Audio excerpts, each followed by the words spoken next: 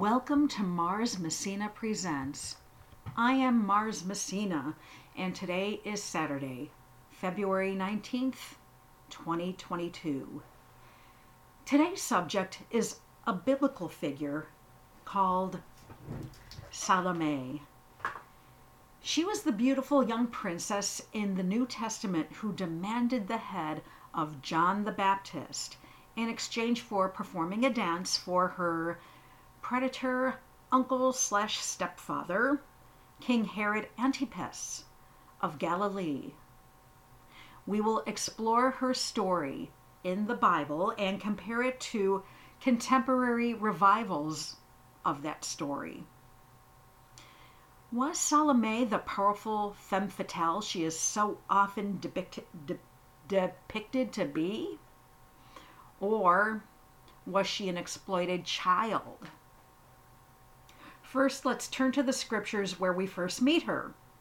So, according to the Gospel of Mark in the New Testament, Salome's mother, Herodias being the princess of the Herodian dynasty of Judea, Herodias bore a grudge against John the Baptist because he very publicly stated that Herod's marriage to her was unlawful.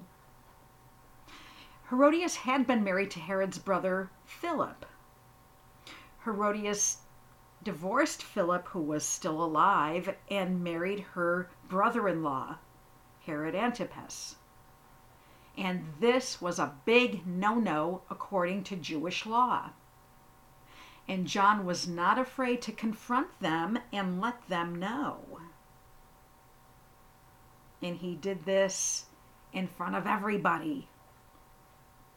John was also gaining a huge following of converts to his brand of religion, and people were becoming more rebellious and really causing trouble for Herod and Herodias.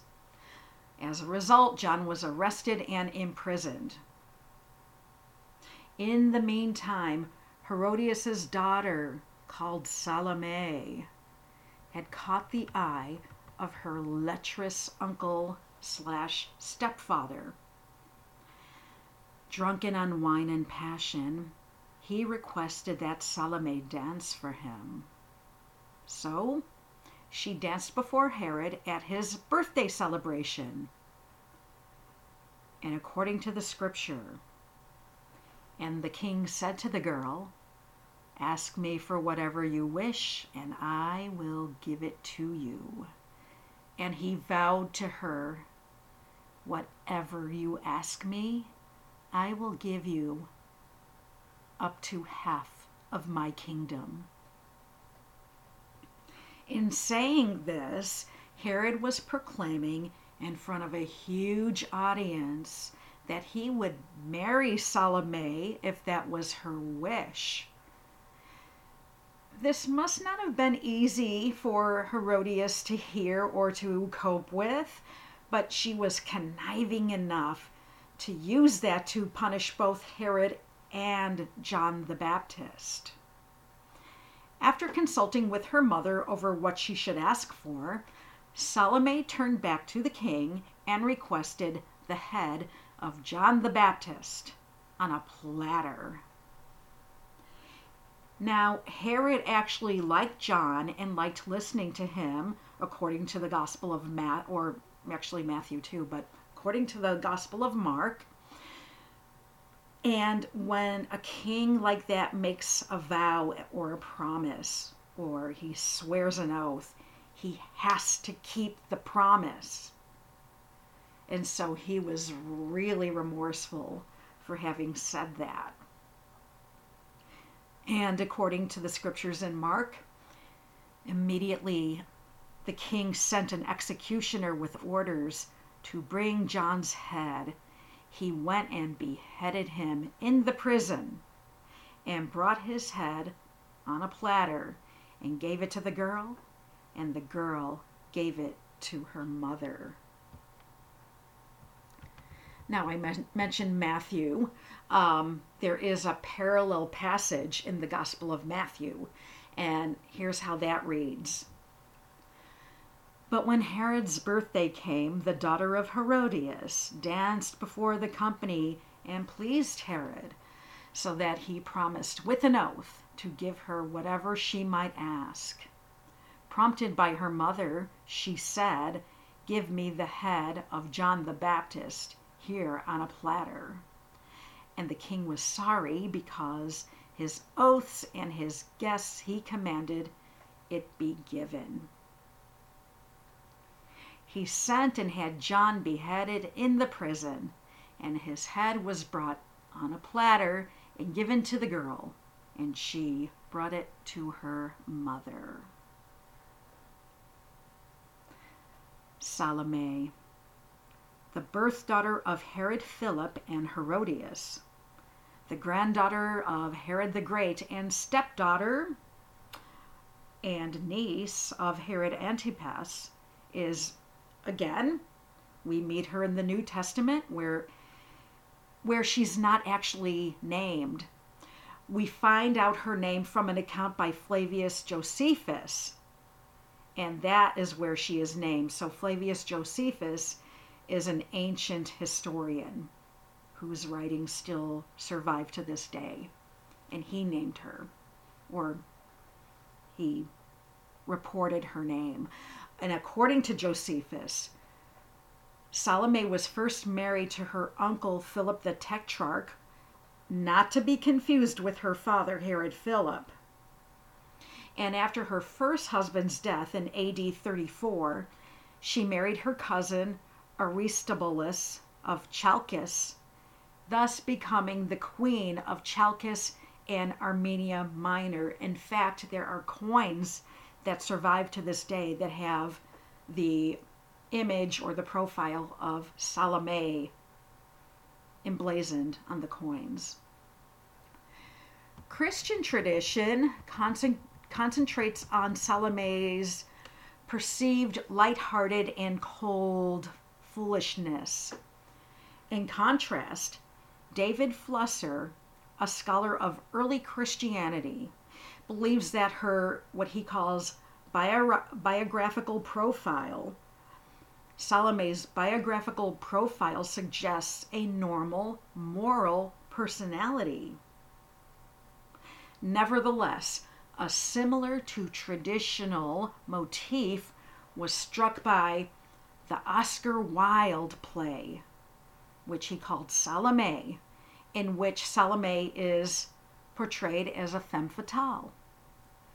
This parallel representation of the Christian iconography, made even more memorable by Richard Strauss's opera based on Wilde's work, is consistent with the traditional Christian depiction of this girl. Even Jehovah's Witnesses do not celebrate birthdays because they believe such celebrations displease God.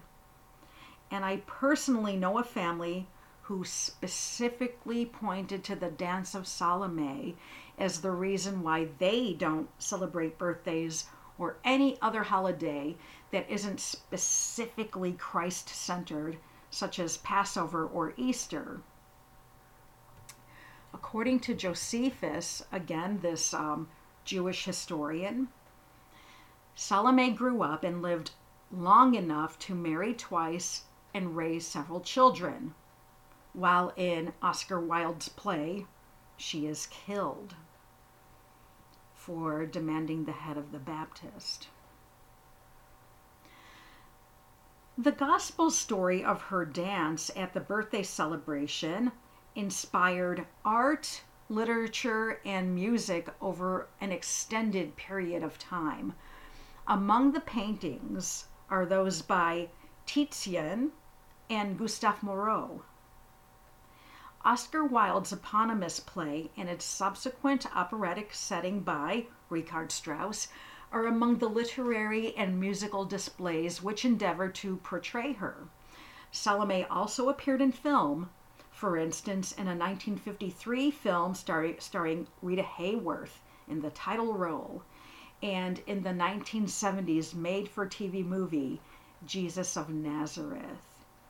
where she is again depicted as an ingenue, very precocious, and who knows what she's doing with her power. Strauss's Salome develops from a clueless ingenue to a passionate seductress that eventually ends up a murderous, lustful lunatic. And going back to Oscar Wilde's play, Salome is described thusly. Never have I seen her so pale. She is like the shadow of a white rose in a mirror of silver. She is like a silver flower. Salome is portrayed as being extremely pale, which readers and audience members can infer as an allusion to a corpse. Contrastingly, she is compared to a flower, a common literary archetype for beauty. By having both the essence of death and beauty, Salome is depicted as somewhat supernatural in appearance. The so-called white rose in a mirror of silver creates an image of a rose that is a pale object of beauty, standing in the reflection of itself. This can be extended to Salome and her own reflection, acting as an embodiment of vanity and her cold, mystic beauty. Excuse me, water time.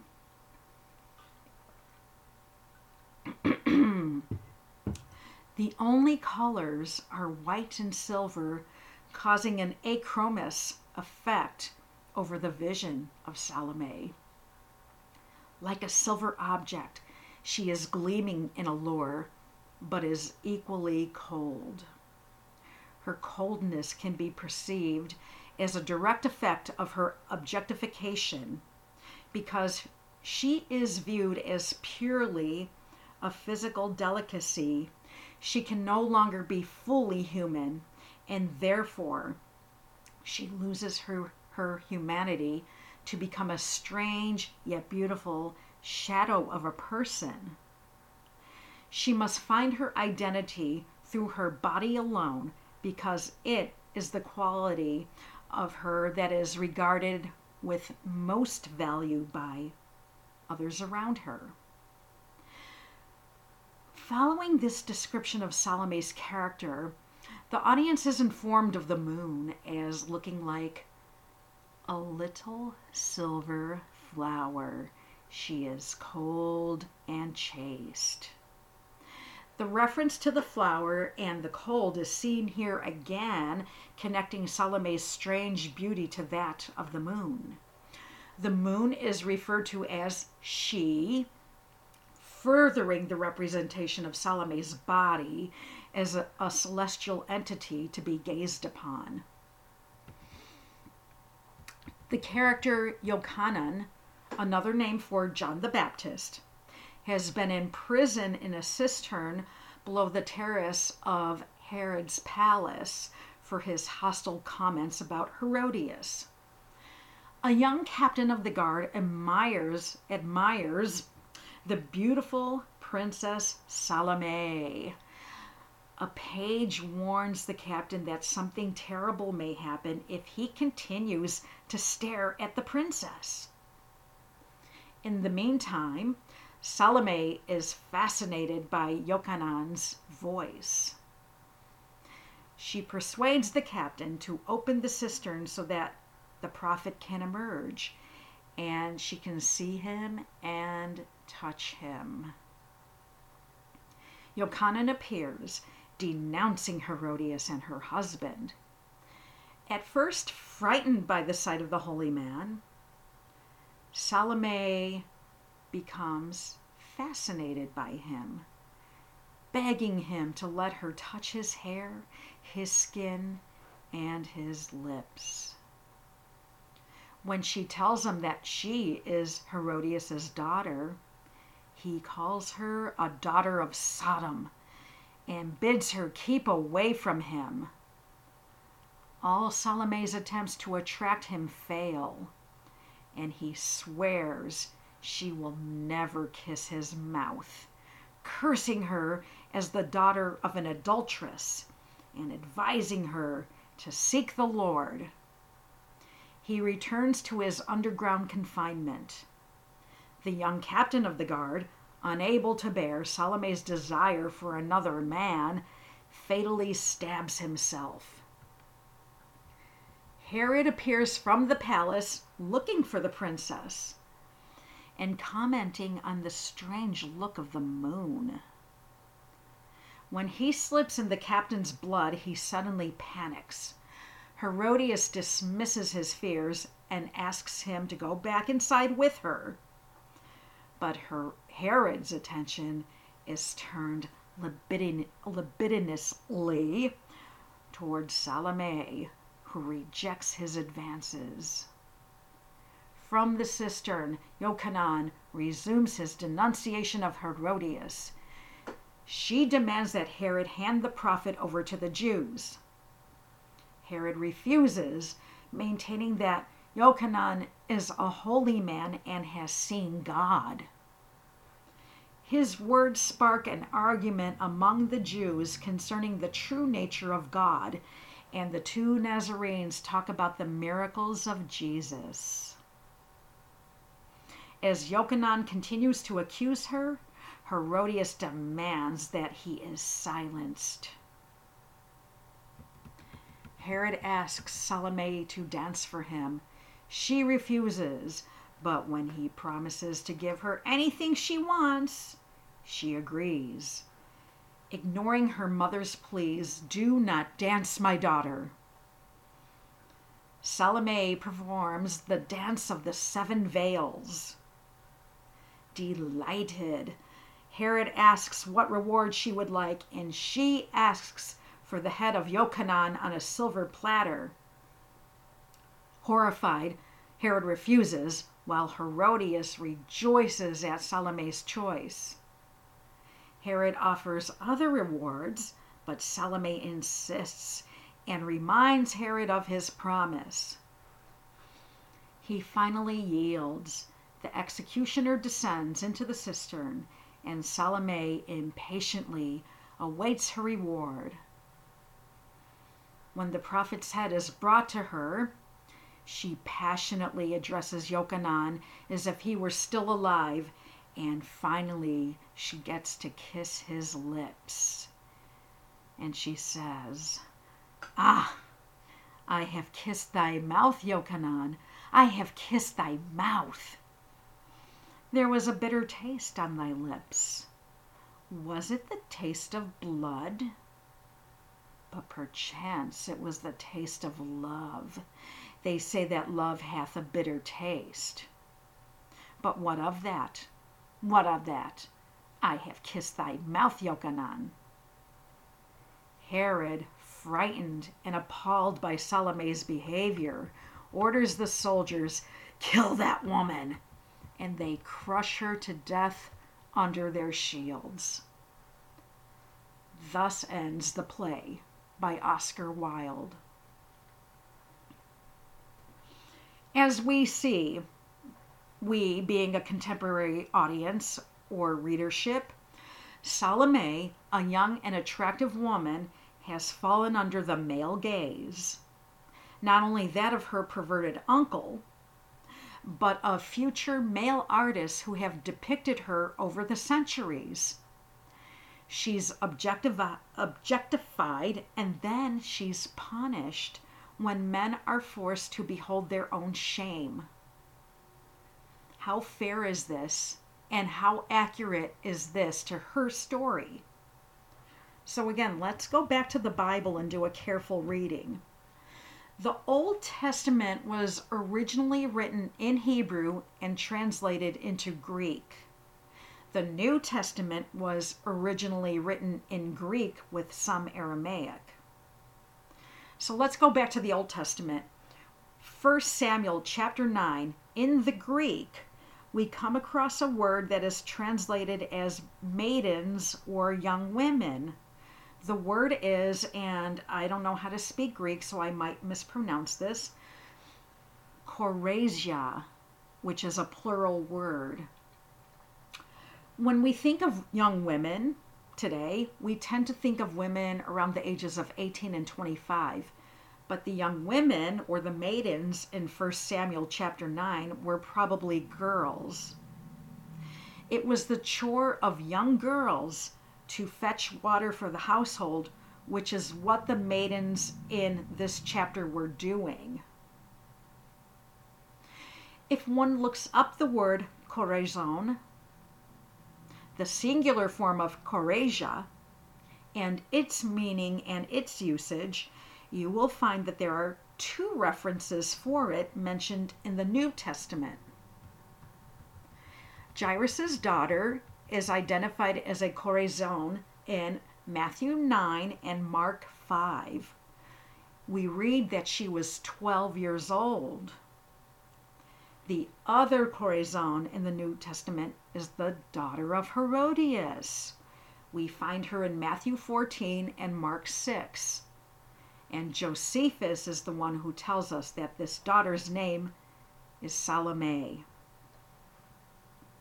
Art created by men lead us to believe that Salome was a sexy woman, an experienced temptress, and that she danced in a deliberately provocative manner for her stepfather.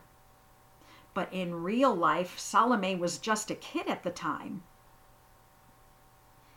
So what exactly did young Salome do to entertain her audience? Admittedly, the rich sometimes indulged in salacious entertainment that sometimes involved children, unfortunately, as they do to this day. And Salome's dance was, in reality, probably amusing, childlike in its playfulness, and endearing rather than erotic, or should have been endearing rather than erotic. The word for dance in Greek, again, I'm going to try to pronounce this, orchiomai, in these same verses can refer to children at play. So Salome may have been dancing and playing in an amusing way to entertain her audience and not doing this provocative dance of the seven veils. The only other occurrences of orchiomai in the New Testament are in extremely interesting verses when Jesus mentions children who call out about dancing and piping. We see this in Matthew 11 and Luke 7.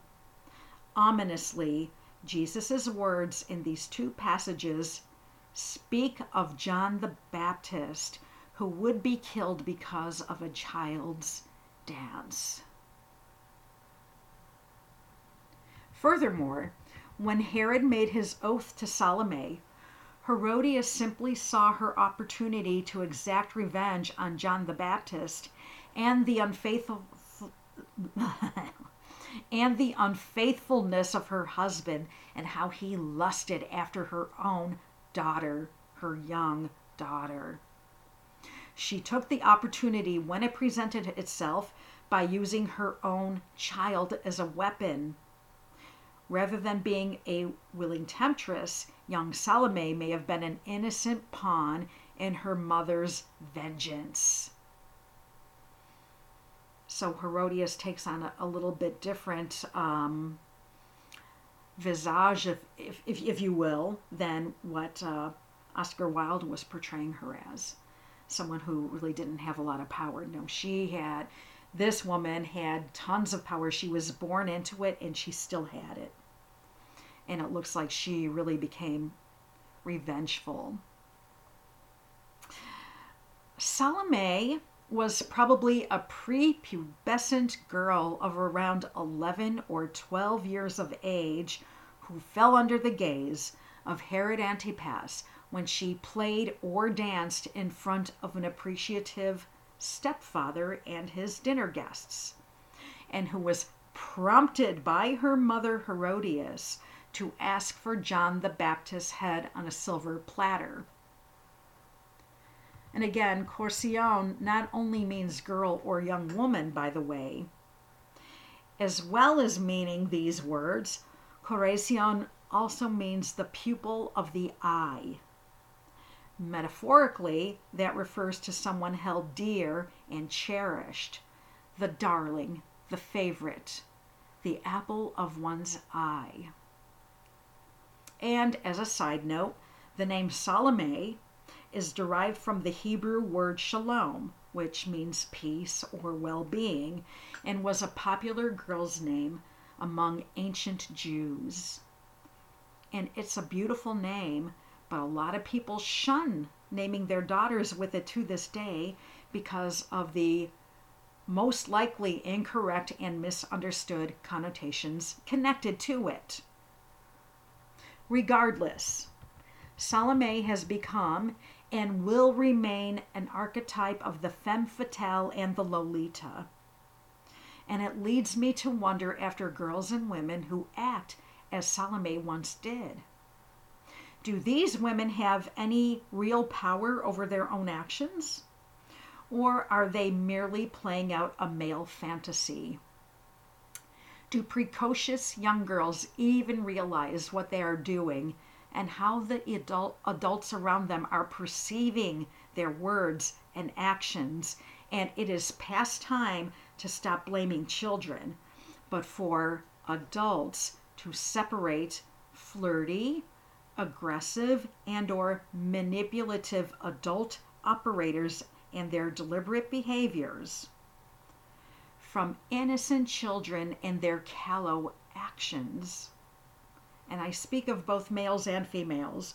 Children are children, and we must stop exploiting them even if they merely fall under our gaze in depictions of art. Bedtime Stories from the Acoustic Bookshelf ends today's program with a poem called Salome by Carol Ann Duffy. Now, before I read it, I tried to find a poem that was from an innocent Salome's point of view, or even about an innocent Salome in the third person, but I couldn't find any. So this one that I'm about to read, like so many others, are from the traditional femme fatale point of view. But I'm going to read it because I think there are shades of self-reflection and accountability in this piece, and Salome here is a little bit more adult. There is also a hint of redemption for a powerful woman who has strayed off the straight and narrow and knows and realizes that she can make better choices. And now I will read to you Salome.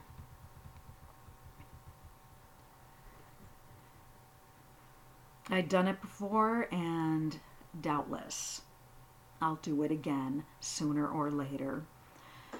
Woke up with a head on the pillow beside me. Whose? What did it matter? Good looking, of course. Dark hair, rather matted. The reddish beard, several shades lighter, with very deep lines around the eyes, from pain, I'd guess. Maybe laughter. And a beautiful crimson mouth that obviously knew how to flatter, which I kissed. Colder than pewter. Strange. What was his name? Peter? Simon? Andrew? John? I knew I'd feel better for tea. Dry toast, no butter, so rang for the maid, and indeed her innocent clatter of cups and plates, her clearing of clutter, her regional patter, were just what I needed, hungover and wrecked as I was from a night on the batter. Never again.